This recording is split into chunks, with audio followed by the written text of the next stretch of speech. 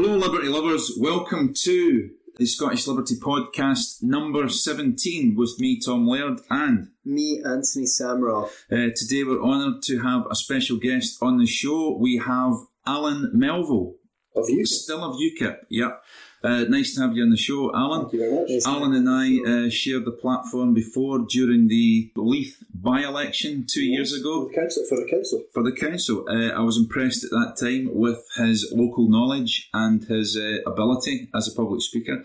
So it's particularly great to have him on the show.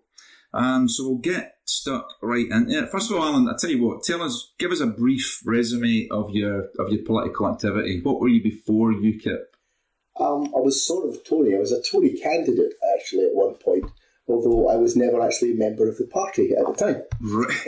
Okay. They had a defection, and a friend I knew who was who was running for council. Yeah. I said, "Aren't you running for Holyrood?" He said, "No, but we've had a defection. Would you do it?" Okay. So they chucked me into Adrian Shops at 3 weeks' notice, and I was campaigning in a leather jacket and a Motorhead t-shirt, and as you know, my hair a little longer than it is now, so it was actually about mid-back, right, saying, "Hi, hello, I'm your Conservative candidate." And I got a lot of laughs, but not a lot of votes. Okay. I scraped into third, beating the Scottish Socialist Party by about 40 votes. Well, that's satisfying. That's Surely. fun. And myself. Right, okay. And then I joined UKIP after the incident in Edinburgh where Nigel was basically locked into a pub because people weren't going to let him speak. That late?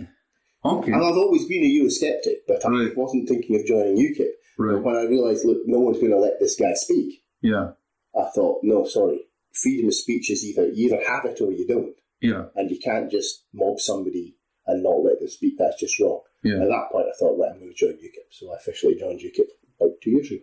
All right. Right, wow. So let's face it, UKIP doesn't exactly have a sterling reputation in Scotland. It's often maligned. You've been called racists and all sorts of other things. I remember looking at the manifesto on your site several years ago, and at that time I thought it was pretty right-wing for me, and there were some things in there that I didn't like. Having read the Scottish UKIP manifesto more recently, there's a lot of stuff in there that I agree with. You guys seem pretty good on civil liberties, and you actually have an excellent presentation on YouTube right now on civil liberties that you gave the SNP and civil liberties. And I just want everyone out there, check out Alan Melville's presentation on the SNP and civil liberties. It is excellent. But I just want you, before we get started, to clear the air, clear any misconceptions that people have about your party and tell us the real story. Well, UKIP are basically a libertarian party. Not perhaps to the same degree you guys are, right, but we believe in civil liberties, we believe in individual rights above the state. I think there's a significant, certainly in England, almost English nationalist wing, right, who take as their bread and butter Magna Carta, the 1689 Bill of Rights, all this stuff, right, which is all good stuff. I put it in a speech, it was an assessment speech, that we object to the EU not just because it's a corporatist bureaucratic behemoth, which it is, we object to that too, but because its legal system is fundamentally at odds with our own legal tradition, right, where they have an inquisitorial system, whereas we have an adversarial system. Right. We have trial by jury. By and large across Europe, that doesn't happen. Yeah. And it's simply incompatible. And the European Court of Human Rights, European Court of Justice, which is the supreme body of the EU, these people are activist judges. They're not people who have sat in criminal courts. Mm-hmm.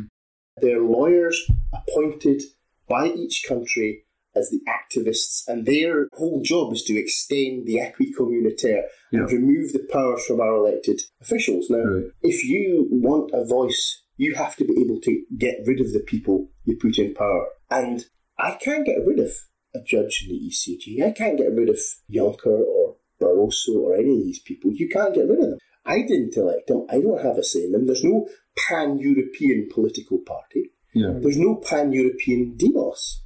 when you get down to brass tacks. And you must have a pan-European demos if you want a pan-European democracy. Explain what a demos is for people who might not know. We must have it's easier to describe it as, the UK has a demos, a pretty much homogeneous, sharing similar cultural norms, similar belief systems, similar understanding of politics and democracy and how the vote works. That doesn't apply. Legal and constitutional arrangements in all these other, say, Poland and Hungary and Austria and France, Germany and the United Kingdom, Sweden, are all of them slightly different. In many cases, vastly different. And the understanding, therefore, of the citizen and how they affect their government and their rights under that government are very different in all these different countries. So there is no generally shared political culture in Europe. And I think I'd be right in saying that at one time, I think probably it's still on the table, that the EU had proposed that every region in Europe, which would include Britain, Scotland, should have a EPP, a European Public Prosecutor, which would mean that European law would have a bearing in our own legal system. Now, not a lot of people know this, but there are many places in Europe where I believe that, I'm sure it's the case, where, for example, here in the UK, you do not have to identify yourself to a policeman. Okay? Sure. Right. You unless he suspects you have committed a crime, for just normal purposes, you don't have to identify yourself to the police. However, and he must identify himself to you. Correct. There are many places in Europe, and I think including Germany, where that's conspicuously the opposite way around. Exactly. And you have to identify yourself constantly to the state. That's just a simple thing, but that's a basic difference between our It's system. A basic political and culturally political difference. Yeah. The other issue is, you were talking about European public prosecutors. You've got Europol. Now, Europol, the officers of Europol have diplomatic immunity. Okay. Straight up, I'm not actually joking. These guys. So you have somebody, now they officially can't make arrests, but they can instruct local police forces, national police forces, to make arrests and make investigations. Okay. But the people in charge have diplomatic immunity. Right. That means you can't touch them. Literally, they can't be arrested. They can fit somebody up and they can't even be charged for it. Right. They only have to have. That's terrifying. Yeah. Genuinely terrifying. I don't know about you. I'm sure we all saw Lethal Weapon 2. You couldn't even give me a parking ticket, but that's the position we're in. Mm-hmm. And you've also got European gendarmerie now. Now, the great thing about European gendarmerie, that's very much as a paramilitary police force. Yeah. Yeah. France has had a gendarmerie for a couple hundred years, maybe 100 years certainly. But it's not controlled. The European one is not controlled by national governments.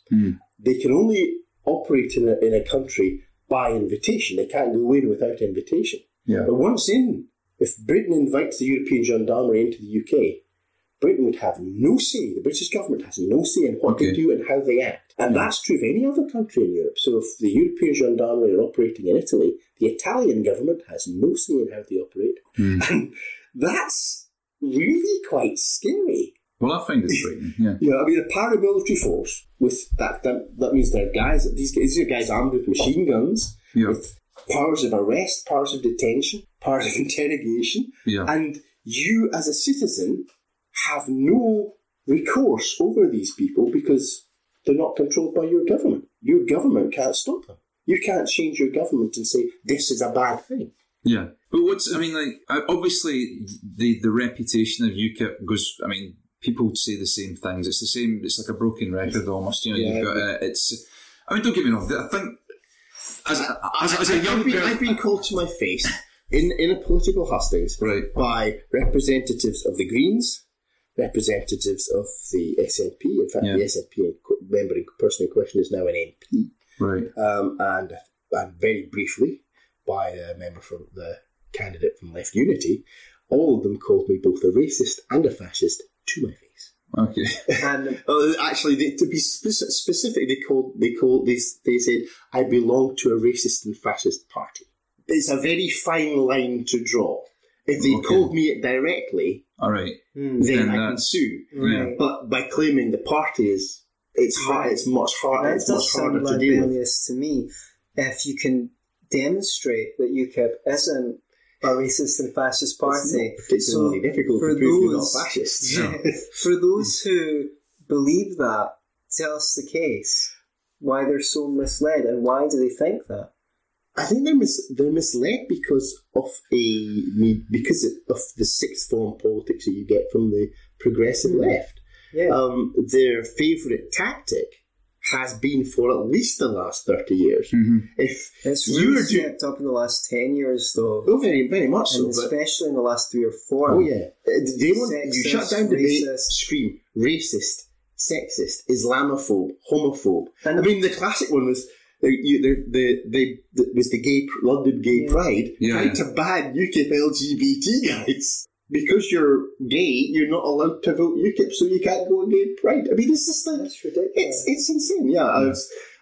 So to be fair, David Coburn took Peter Tatchell on very well on the Daily Politics of that one. Okay. And to be very clear to Peter Tatchell's a man I admire quite a lot. To be very fair to the man, he actually rescinded his comments about a day later. So after having thought about it, he said, you've actually made a good point. Your sexuality does not define your politics. It does not define which way you're going to vote. It doesn't define the political party you will vote for or be a member of. I mean, it seems to me that the only people acting like fascists in that instance was the Gay Pride. And it's wrong to call them the progressive left, because they're the regressive left. And because their policies are regressive. Only yesterday, someone basically insinuated that the only reason why I would be criticising Clinton or putting her on a level of badness with Trump is that I'm sexist. And you think, really, are we going down that road? But the thing is, I've learned on Facebook to just turn it around on them and say, I find the insinuation that I might be sexist, substitute racist, incredibly offensive.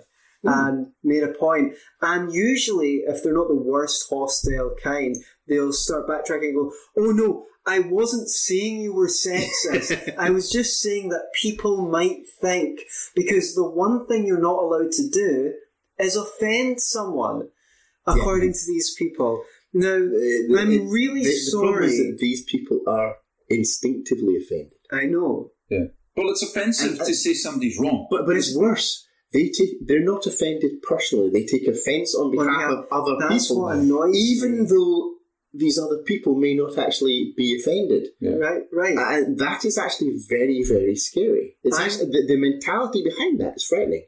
Bending over backwards to be offended. But it's worse because it's incredibly patronising. So if you, the one that came up the other day was there was a joke. Somebody made a joke on stage that he couldn't see a black security guard.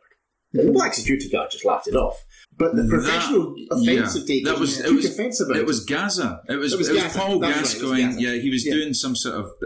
he's going to make money somehow. He's doing some sort of gig. And he said, smile so I can see you. Yeah. That's what he said to the guy. And the guy...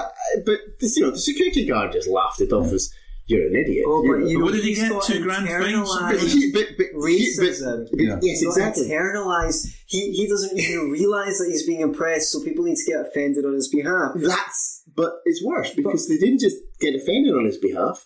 The guy making the comment, Gaza's charged for this. He's framed for this. And we have a police force in Scotland that has a unit entirely dedicated to policing Twitter. That's unbelievable. And that's spreading in England as well. And yet they cannot. I mean, during my job, I've had the cause to call out the police maybe 20 times in the last 3 years. They have yet to attend. Police Scotland have yet to attend. Even on 999 calls, the best I got was about an hour. And what they will do, you'll find this will happen. You say, look, something's happening outside. There's a disturbance. Could you come? You'll get a phone call about 2 hours later saying, how's that going? You say, well, it's all over now. Okay, right, fine. The very fact that they've phoned you, they will mark that down as an attendance. So they tell you they have no manpower, they have no money, and yet they have the manpower and the money to set up this unit and police the internet and arrest people for teaching their dogs to do a Hitler salute. As a comedian once said, so what if you're offended? Nothing happens. It's not like your arm falls off. You don't wake up the next morning with leprosy. And listen, people, we really need to raise our game here. Yeah. We need to start talking about reason and evidence and not attacking the character of the person we're debating with. If you think they're a bigot, good, block them. Tell all your friends not to speak to that guy or not to buy food from their chippy or whatever it is. But this relentless name-calling has actually devalued the words sexist and racist and homophobe, where they actually need not be applied. And now it's getting to the point where the alt-right and stuff is celebrating this, and just whenever anyone says sexist or racist, they go, ha ha ha, oh, you said sexist, lol. And it's become a joke. It's getting to Godwin's law, isn't it? Yeah. I mean, as soon as you start bringing that in, you're starting to lose the argument. And this is part of the problem. We've been portrayed as a party. Okay. We've been portrayed as this obsessed with race, obsessed with immigration, obsessed with... In fairness, there's been a few members of the party that haven't helped you along. To be fair, there have been people who've made those comments. Yeah. But they were expelled, weren't they? They were. In fact, I personally was suspended during the just after the referendum campaign. Okay. Because we'd been at the foot of the walk, right, and we'd been handing out leaflets. And grassroots out. It's not a party political thing. So we had Labour Party members, we had a couple of SNP guys, we had a guy from Greece. Interesting, a guy from Greece is trying to get us out of the EU. Right. But one of the people there, I didn't know who he was. He turned out to be Kenny Anderson, who is a partner of the Scottish Regional Organiser for the BNP. Okay. So, and I was photographed. We were in the bar after, everyone sitting there. And somebody took a photograph, and we all sitting there, and that got published on a blog. Yeah. And it's like, UKIP guys with BNP, I didn't even know. I didn't know them from a bar of soap. But so what I had to do, I had to go online and point out that we didn't know who they were, and that we wouldn't be doing it. We obviously now we knew who they were. Yeah. We would not be associating further politically with them because the BNP are pretty much beyond the pale as far as I'm concerned. You heard it from a UKIP. Yeah, there you go. Well, we are actually. I don't know about Scottish Libertarians, but UKIP has an official policy. If you're ex-National Front, ex-BNP, ex-Britain First, you're not allowed to be a party member. End of. Right. And if we find out after that you joined and you had been, you'll be kicked out. You're trying to keep squeaky clean. Well, the problem is we have to. Yeah. I mean, the fact that Labour... Because you're under more scrutiny than any other Exactly. party. Well, Labour in the north of England have, I think, 4 ex-BNP councillors. Wow. But, but no one mentions those. Well, there is certain similarities between... Do you guys have fascism and we don't have that. If we did have that policy, I wouldn't be a member of the Scottish Libertarian Party because in my past I was involved in extreme right-wing politics. I no longer believe in that. For starters, statism, and it's funny actually. These guys actually are genuinely big state. Yeah. I mean, if you look at like Nick Griffin's mob, and they are. They're actually much closer to the Jeremy Corbyn type tendency where the state controls everything. Yeah. Well, if you take away the actual racism, the policies are almost identical. Well, that's the thing. They want the government to be daddy. Labour want the government to be mummy. They still want the government to be our parents. Yeah. Now, one of the peculiar and interesting things of our show is I used to be a leftist. Tom used to be on the far right. To the right of Genghis Khan. And we both came around to being libertarians, and I don't think there's any turning back once. But the thing is, to call a libertarian a racist, which I was having a conversation about slavery on Facebook and just pointing out some of the interesting facts about how lots of slaves were Irish, how just as many white European slaves were taken to the Middle East. They were regular slaving raids by the Barbary Corsairs. Yes. Yeah. An entire town or something was there was an insinuation that might be racist. I said, you know what? It's pretty unlikely that I'm going to be racist, given I'm a rabid individualist. And racism is one of the crudest forms of collectivism, Right, let's talk about a point where your party is certainly to the right of me. I want to know why UKIP says they're for so many cuts, but they want to increase military spending. Is that not just living up to the worst reputation of being on the right, which is, they say they're for small government and they want to cut things for the most vulnerable, but the first thing they're going to do is increase the military spending. as Thatcher did, as Reagan did, and many in the right have. Interesting point. Actually, under Thatcher, I believe it was the first time, it was 1986, Thatcher was the first Prime Minister under whom NHS spending overtook defence spending. Right. But there you go. Right, okay. Interesting. But it's something I read somewhere. But, the first duty of any government is to protect the citizens. Protect them internally from criminals. Okay. And to protect them externally from exterior enemies. Yeah. We have cut the British Army to the point it's no longer an army. It's literally not an army. Officially, an army has to be over 100,000 strong. It's now a militia. Okay. The Royal Navy, if I recall correctly, in around 1997, they were asked by the incoming Labour government, how many surface ships do you need? Right. And they said, I think it was 37.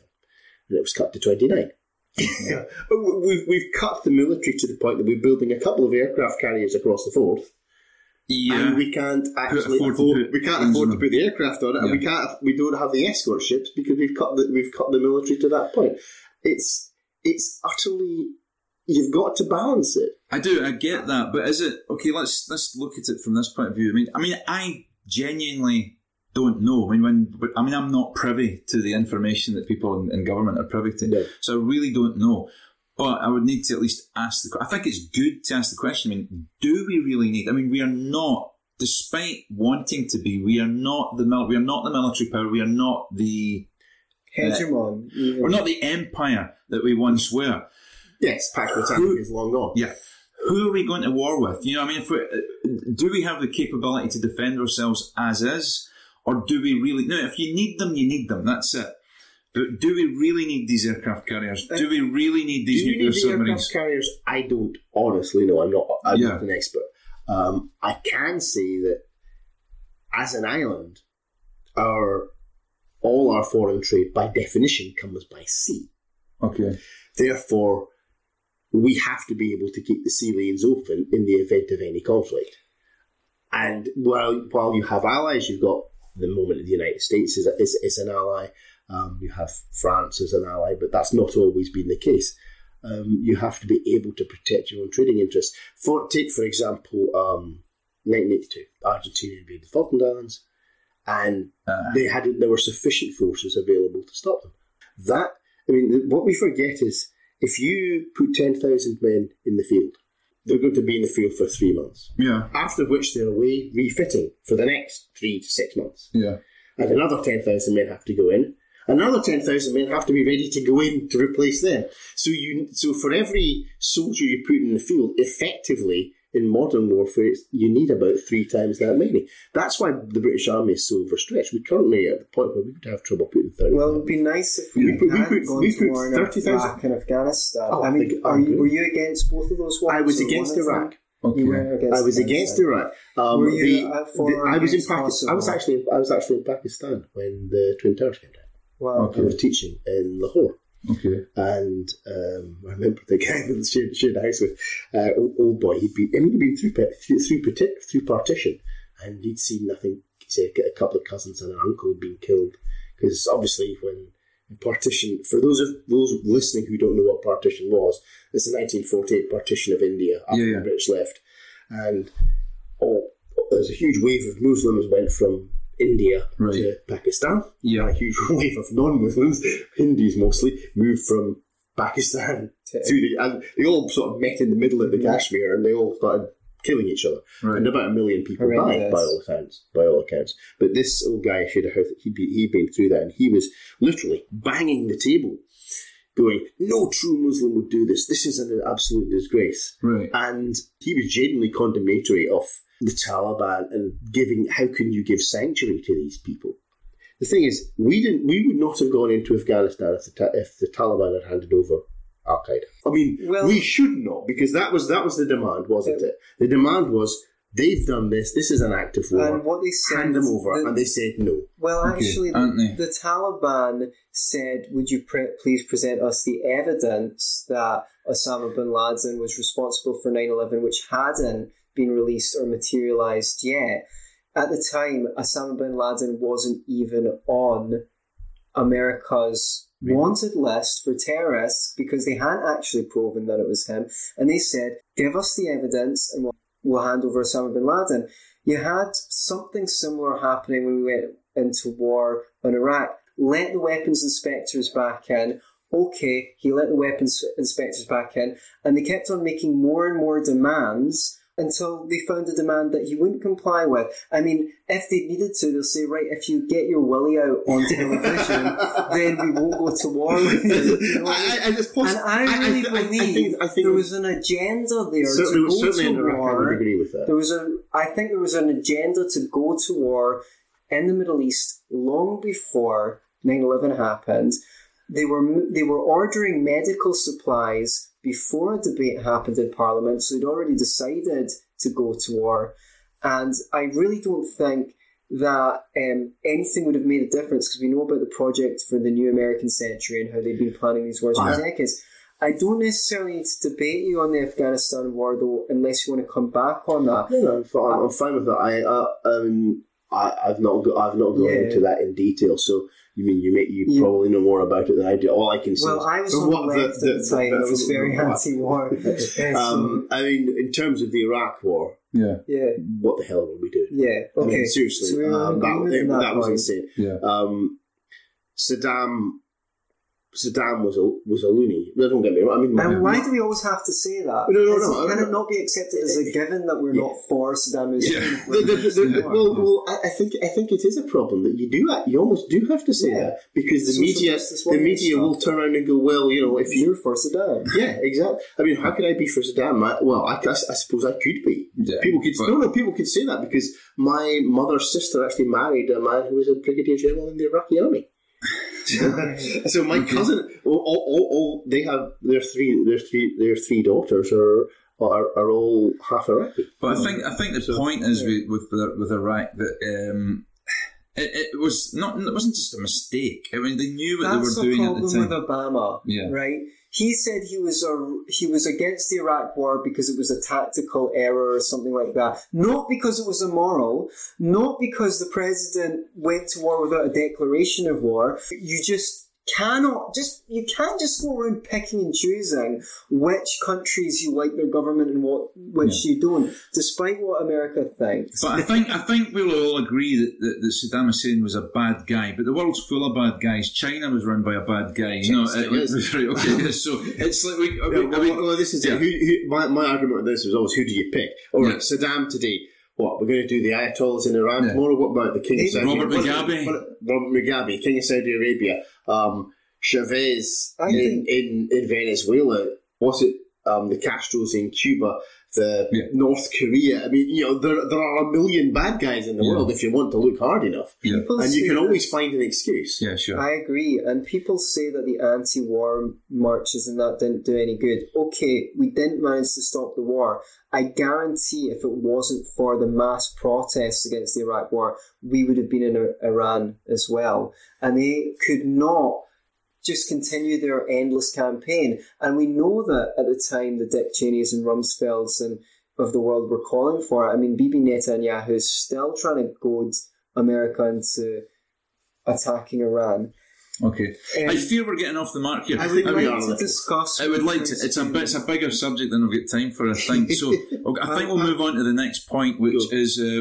Unless you're really desperate to. I just wanted to quickly put up a case about military spending, right? Okay. And I have said this on the show before, but as far as I know, it's a military fact that you don't need parity of forces to win in a war. As we saw when we got a hiding in Afghanistan, Israel got a hiding in Lebanon, and America. Pretty much got its ass kicked. If you put a conventional force into a guerrilla war, that's so far so good. But you have to assume that you're going to have a conventional war. You have to prepare for it. So you want the Swiss Army knife approach? Well, yeah. I mean, you can say that you can lose a guerrilla war. That being said, the British Army managed to bring the IRA almost to a standstill. Okay. I mean, whether you agree with either side. But ultimately, they were trying to fight a guerrilla war. I certainly was. I served in Northern Ireland. I don't know. We had 65,000 troops in Ulster.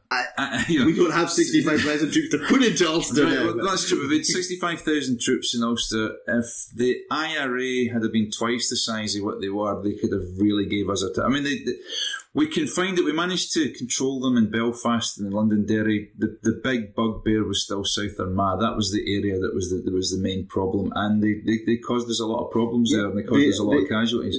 This sort of war is very difficult to win. As you say, you need overwhelming force, and it's very difficult when you're fighting, in effect, your own citizens. Yeah, because unless you're going to. I imagine that Adolf Hitler would have solved it overnight, but pretty quickly. He would have done it. But he would have done it by wiping out the entire population. You've got to accept that there's degrees of badness. Yeah, You want to inflict the minimum collateral damage and the minimum damage on your own people and on innocents who are not involved. Sure. And that's actually a very difficult thing. And the more we get into modern weaponry, modern weapons are designed for significant injuries and significant. They're designed to maim rather than kill because that creates a bigger drain on the enemy's resources than actually just wiping somebody out. So, which is I'm not sure if that's actually something that we should be encouraging. But, no, but anyway. So moving along, what's the point of UKIP? Okay, we've got to the stage having now. won. Well, you could argue, as I've said earlier, that UKIP's possibly one of the most successful parties of all time. Nigel Farage, you could say, is one of the most successful politicians of all time. They put out a manifesto. This is what we want to do. We want to withdraw Britain from withdraw the UK from the European Union. Mm-hmm. They seem to have won that. However, I've got my ideas about why the UKIP still needs to be around, but what do you say? What's the point of UKIP now that you've got what you wanted? Well, there's 2 points. First off, while we got the vote, we won the vote. Right. We haven't won the war yet. We're still in the EU. Yeah. Somebody has to hold. I think Diane James put it. We have to hold Mrs. May's kitten heels to the fire. Okay. Diane May being the new UKIP leader. James being the new UKIP leader. Oh yeah, Diane James. Sorry. And we do. Because if you don't keep the pressure on, the establishment will pull it off. I think we're all aware of that there are an awful lot of vested interests which would. They only held the referendum because they thought they couldn't lose it. Yeah. Now that they've lost it, they're trying to wriggle out of it. They're trying to resile from the vote. And somebody has to do that. As long as there is a UKIP standing there going, we're winning votes. We've got six members, should be 7, but Nathan Gill is currently independent. In the Welsh Assembly, you're winning council seats. As long as that's happening, will they still get the same support now that people feel that the point has been made and the issue's won? I think we will. There's a couple of serious issues here. If we look at the north of England, if you look at the constituency map for the referendum, I don't know if you've seen it, but if it had been by constituency, 400 and something constituencies would have voted to leave. Right. That's a lot of voters, and they're not represented by Jeremy Corbyn's Labour Party. I mean, I was thinking out who can represent all these people. Yeah. I mean, Labour can't. Labour is obsessed with identity politics and sixth form debating. Really, they're not interested in representing. Well, they certainly don't seem to be interested in the working classes. No, God.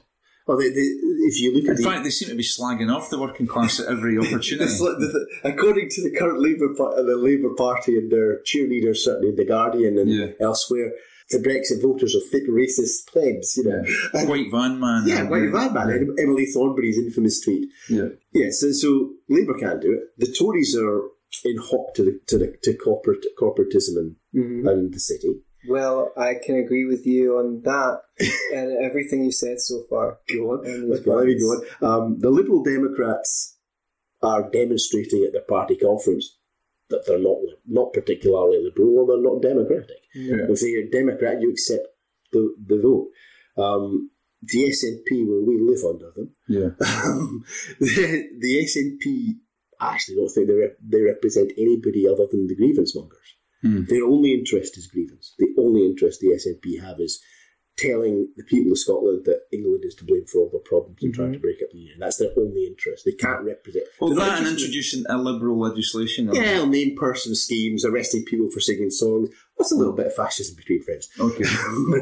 But yeah, the SNP can't represent ordinary people, because ordinary people want to bring up their own kids and build their own lives. Yeah. The SNP don't want that. SNP want to tell you all how to live. And keep yourself in power for as long as that's true, but to them the point of power is to tell people how to live. Yeah. Right. and that's a fundamental... That doesn't represent anything. Mummy government knows best. The government knows best. Oh, yeah. Better than you do. Well, leave it to the nice experts. It was funny, I was at hustings at the Scottish Parliament, and everybody on the panel agreed that only a tiny fraction of people abuse their kids. And my point was, so why are we criminalising everybody? Because that's the point of the named person scheme. It assumes it assumes guilt. Yeah, you're absolutely. As soon as you've had a child, you're a nonce right away. Right. Exactly. Yeah. Exactly. The presumption of innocence has to be defended by somebody. Right. And there's nobody else to do it. Well, except for you guys. But in fairness, for a small party. And we're not huge. We're a small movement. Until a few years ago, most people in Scotland hadn't even heard of a libertarian. I just want to mention, even if we get out of the EU, we're not out of the woods, because Britain's a member of 60 pan-national bodies at the moment. Many of them are pan-European. Some of them include Norway and Finland. Some of them don't. Some include this country. But they are binding agreements, and they put constraints on us. If you are of a libertarian bent, and there's some people on the left who are certainly very strong on civil liberties, even though they don't believe in our views on economic liberties, then you really need to look at how many entangling agreements and things are being imposed on us that aren't to do... Now, I'm not a massive flag waver in favour of democracy, but lots of people claim to believe in democracy. I personally prefer the constitutional republic model. I don't want people to vote on what colour socks I'm allowed to wear. And I know that might be a trivial point, but it does illustrate why someone might not be for... The worrying thing about it is colour socks. We've got to that point. We've almost got to that point here in Scotland. We have a bill in force at the moment where you can't sing songs you can't sing certain songs if you're wearing a certain colour scarf. Yeah. And the problem is they haven't even defined what songs can't be sung by whom. No. It's so wide-ranging. I swear, if you were to wear a Rangers scarf, God help you, and go to Ibrox and sing "God Save the Queen" outside Ibrox, you could get lifted for singing the national anthem. But when your law is that badly written and that wide-ranging, you've given far too much power to people over whom you have very little control. Yeah. That is the worrying thing. It's not just the idea behind the laws, it's the fact that they don't define what is actually illegal properly, which allows, and the EU's been very good at this as well, they allow mission creep. It's the ratcheting. Laws, ratcheting. The treaties, the laws, everything, every regulation is designed specifically so you can ratchet it up. Yeah. So you can increase the power. And that, you really have to wonder, I think, have they read 1984? Right. And it's not meant to be a bloody instruction manual. Exactly. But that's where we're going. These people appear to be taking it as an instruction manual. And the problem is it's with the very best of intentions. Well, I don't know. I think in some cases it is, and I think in some cases you have people who actually get high in having power over others. And I think if you were going to design a society in which you can exclude anyone for whatever reason, a really great way to do it is make sure that everyone is against the law. But for something they're doing, you don't have to enforce the law until you want to get someone. But doesn't that take us right back to why UKIP opposes the EU and the traditions of justice? The tradition of justice in the UK has very much been, if it's not explicitly banned, go right ahead. Okay. Right. Whereas in Europe, it's not been. If it's not specifically allowed, we can bust you for it. Okay. And that's not entirely accurate, but it's a fairly rough dichotomy. It's not specifically allowed, therefore, if you cross us, we can bust you for it. We won't most of the time, but we have the right to at any point. And that, the tragedy of that is that people who believe in law, they make these laws and they forget that they're enforced by people. Mm-hmm. They're enforced by people, and people with prejudices, people with biases. However much you try and change them, people with their own positions and their own likes and their own dislikes and their own priorities. And if the law is badly written, those priorities are.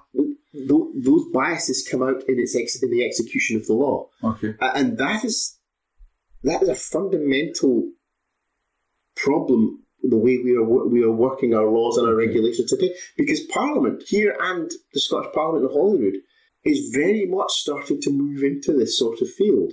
Yeah. I don't know if you ever saw that programme with Michael Portillo in the History of Parliament.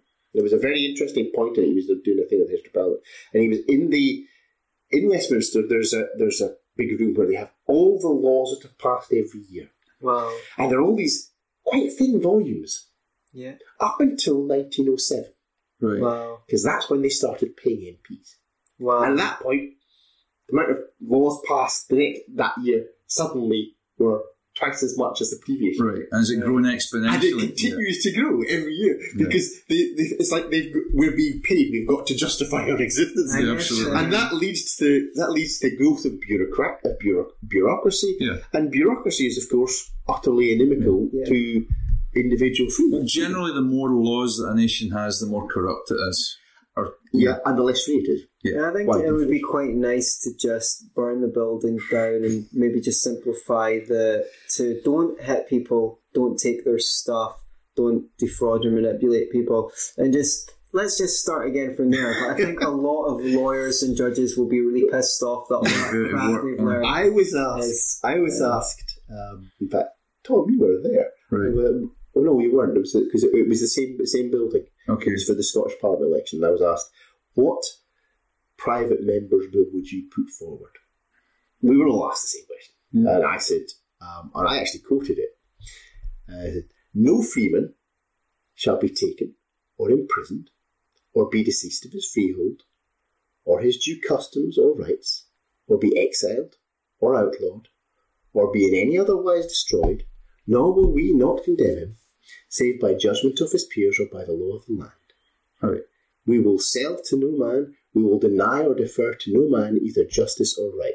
Now that's clause 29 of Magna Carta, and it doesn't apply in Scotland, because of course we were separate kingdoms at the time. Yeah. But that, to me, is the ethos of law. Right. Yeah. That's how it should be.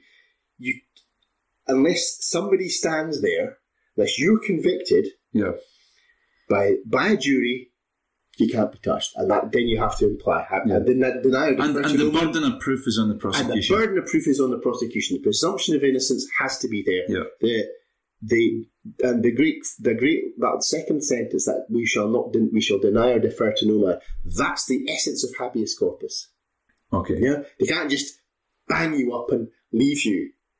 Yeah. I mean, it's one of the few stands I've seen a politician make, which I thought was genuinely impressive over the last decade or so, was David Davis resigning his seat when Shadow Home Secretary over the plans of it was Gordon Brown's Labour government to impose 90 days detention without trial. Yes. And that's because it's a fundamentally wrong thing to do. Yeah. I mean, if you've got evidence, arrest them, try them, and if they're convicted, they're convicted. If you don't have the evidence, you can't just bang them up because you don't like them. Yeah. It's just that's more dangerous. If it was done to me, I think I would confess to just about anything.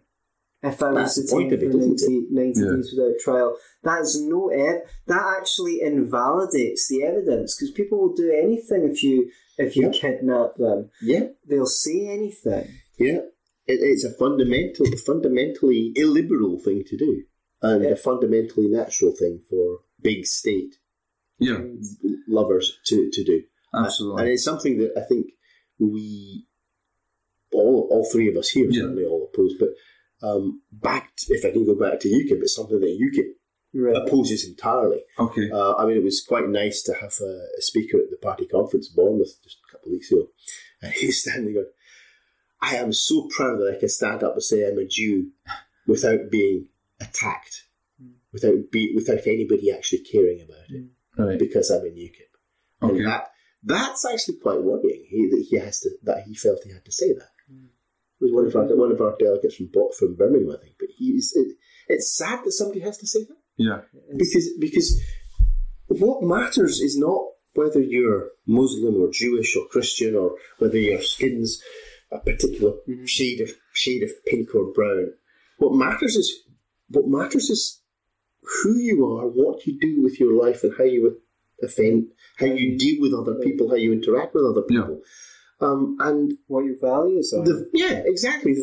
If your values include the idea that you can have a slave because they have a different religion to you, then I'm sorry, you're just wrong. Yeah. There's no right. There's no right to this. It's something. I know we were talking about, we're not the Pax Britannica Empire anymore, but I find it extremely ironic that it's probably the greatest achievement of the British Empire, because it was not just the abolition of slavery, but the fact that across the globe today, with a few notable exceptions like ISIS, slavery is absolutely abhorrent. Yeah. In all countries. And yet human slavery had been practiced for thousands of years by all societies. Yeah. That's true. And it is now beyond the pale. And it's something that we should all be genuinely proud of, and we should stand up for. When we see people being trafficked into prostitution, that's slavery. Yeah. When we see somebody bringing in their domestic servant and keeping them in a locked room, and that's slavery. I mean, bollocks to that. None of this stuff should be allowed. It's against the law. It's against every principle of civilization, and we must stand up for that. Well, you're not going to get an argument out of us on that one, and it's pretty boring when you don't get an argument. So pick something more controversial. Well, the first thing I would just say, just briefly, what I would say is, would you? I mean, libertarians. I suppose a fundamental difference between libertarians and UKIP would be, at our core. I'm going to qualify this. At our core, a fundamental libertarian thing would be freedom of movement, okay, across borders. Yeah.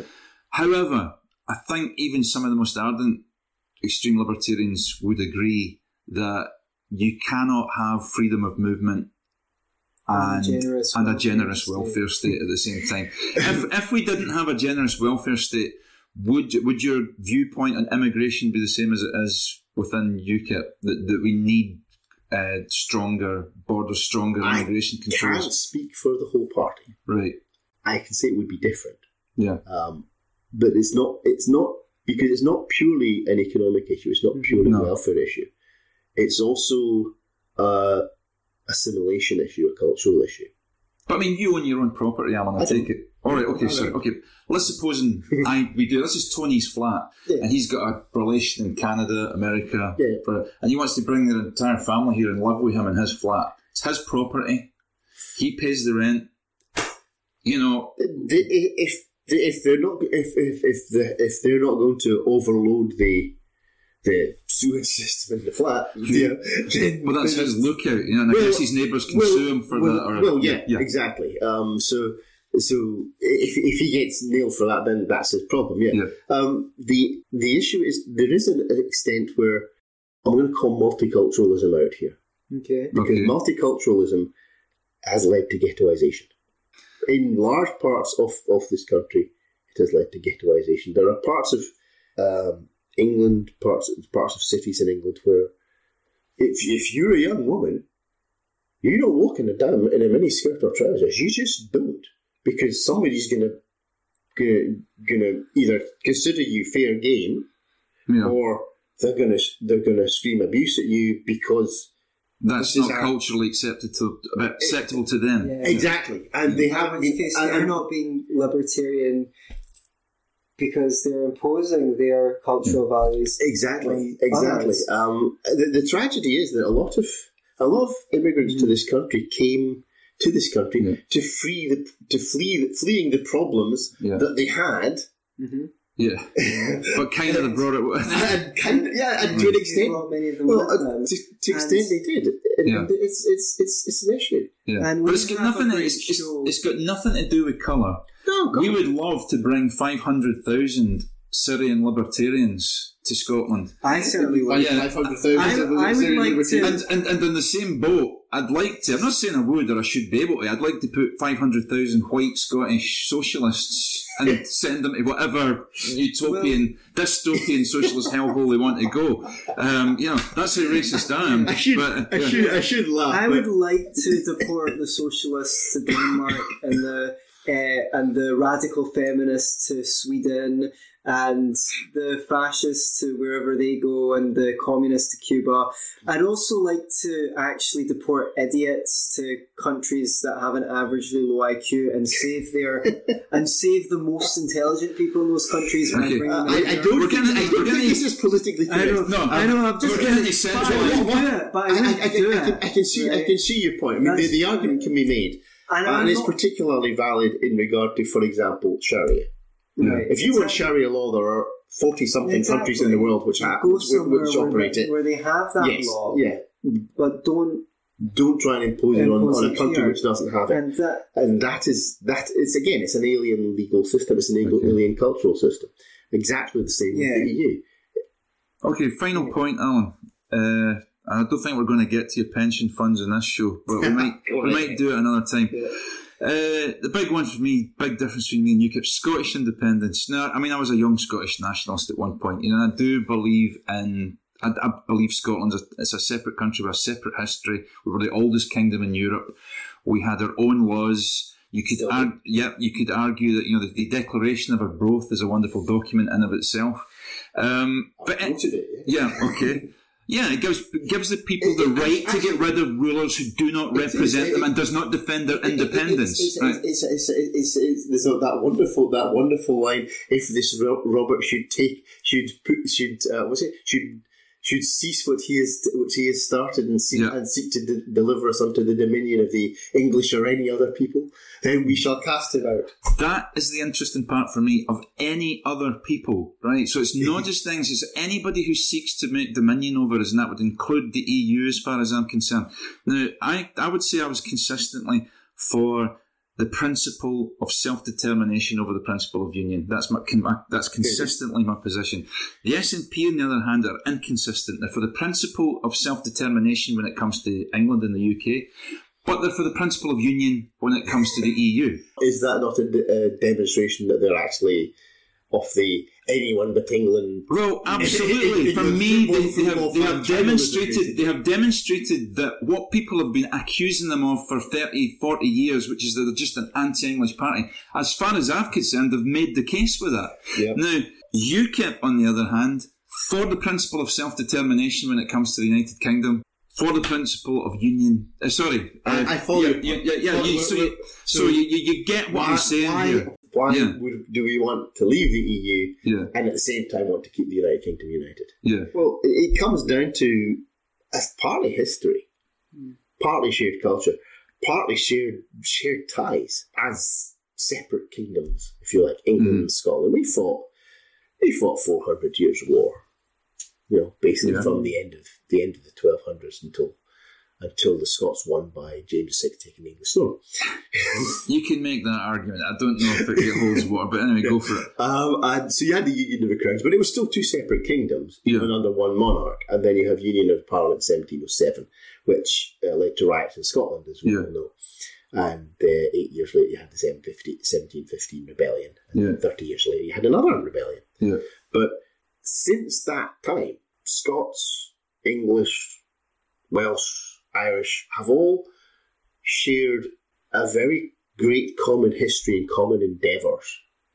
I think. But none of that has to go, though, just because you separate. I mean, Canada's an independent country, Australia's an independent country, New Zealand's an independent country, yet we still share common bonds and ties. It doesn't have to go. We do indeed. Yeah. I mean, how many people get divorced and they get on a lot better with their life after the divorce than they did during the marriage? Would you federalise? I mean, there was a motion at the UKIP conference in Bournemouth for a federal United Kingdom. It was voted down. Right. A federal United Kingdom with an English Parliament and a Scottish Parliament, and Westminster's only overarching powers were effectively foreign policy and defence. Okay. I would favour that over the existing set-up, I think. I'd actually favour that over...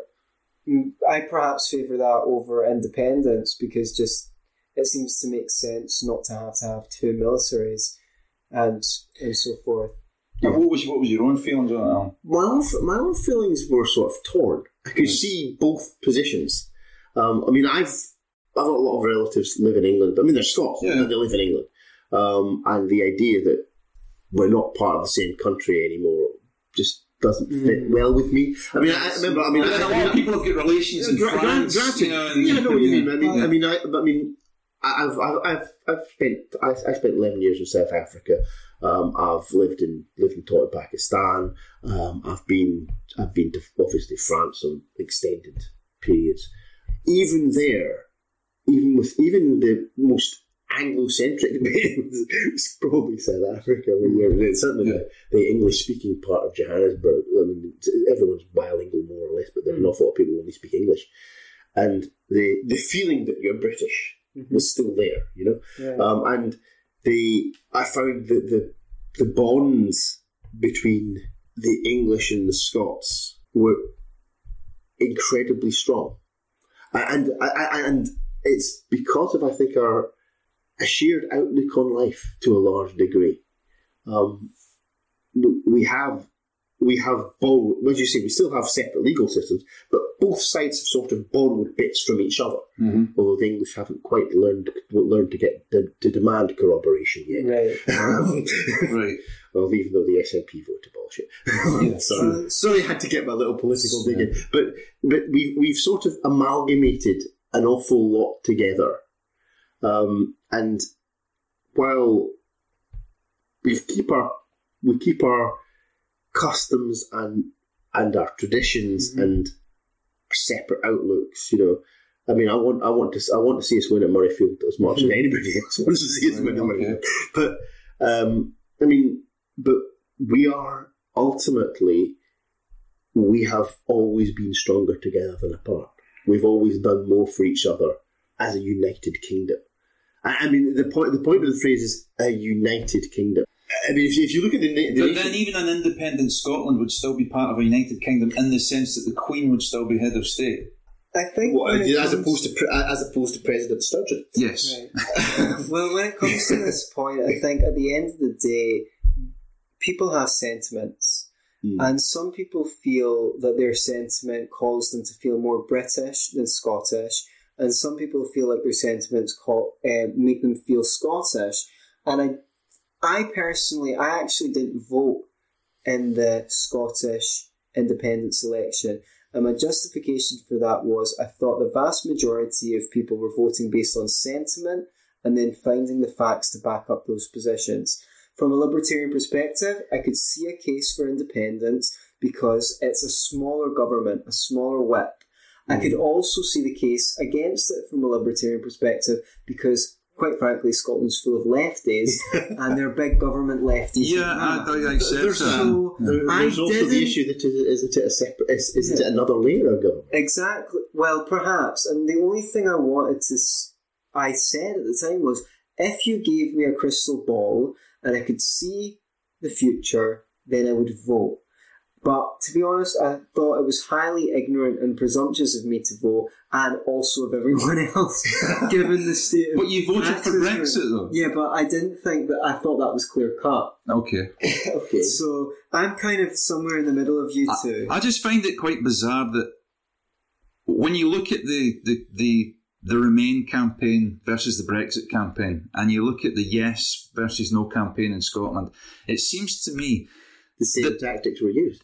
It's almost as if the SNP and the UKIP went, you take our script and we'll take your script, right? And discombobulated. And you go, I know, all these arguments you're making for remaining are the exact same arguments they were making. Do you really want to put borders up? Do you really want? It's going to be terrible. Giant rats are going to roam the streets eating our children, right? It's mad, isn't it? I think there are issues here, right. But there is one fundamental difference. And I fear an independent Scotland under the SNP just as much as anybody else does. No. I think the fundamental difference between the United Kingdom as an entity and the European Union as an entity. Do you think it's organic as opposed? Very much. Okay.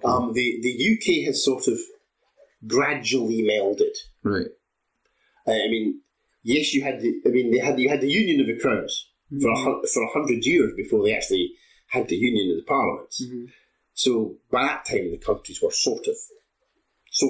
Yeah. In the meantime, you'd had the Bishops' War, you'd had the Civil War, the Covenanters, and all that, where Scots had fought for the King and Scots had fought for Parliament, and vice versa, and they all fought each other, and we'd all sort of got a point where we sort of got along.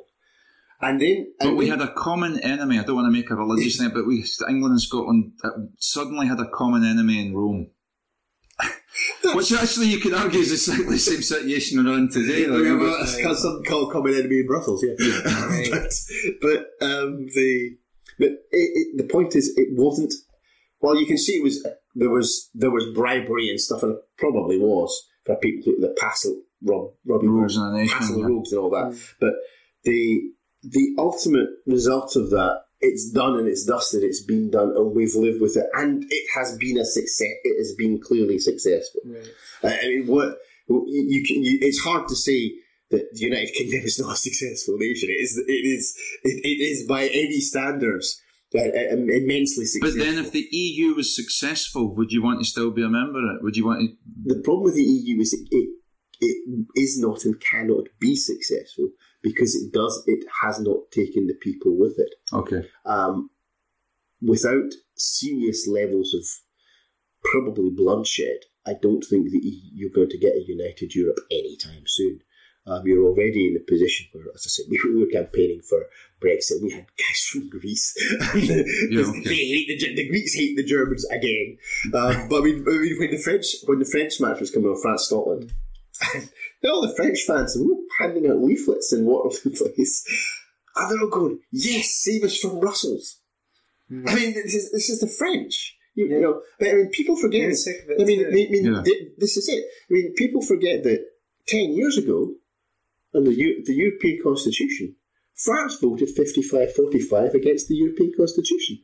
The Dutch voted 2-1 against the European Constitution, and what did they do?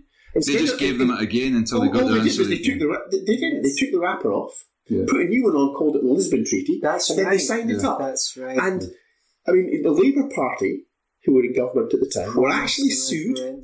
Their manifesto province was a referendum, so was the Tories. Cameron never lived up to that.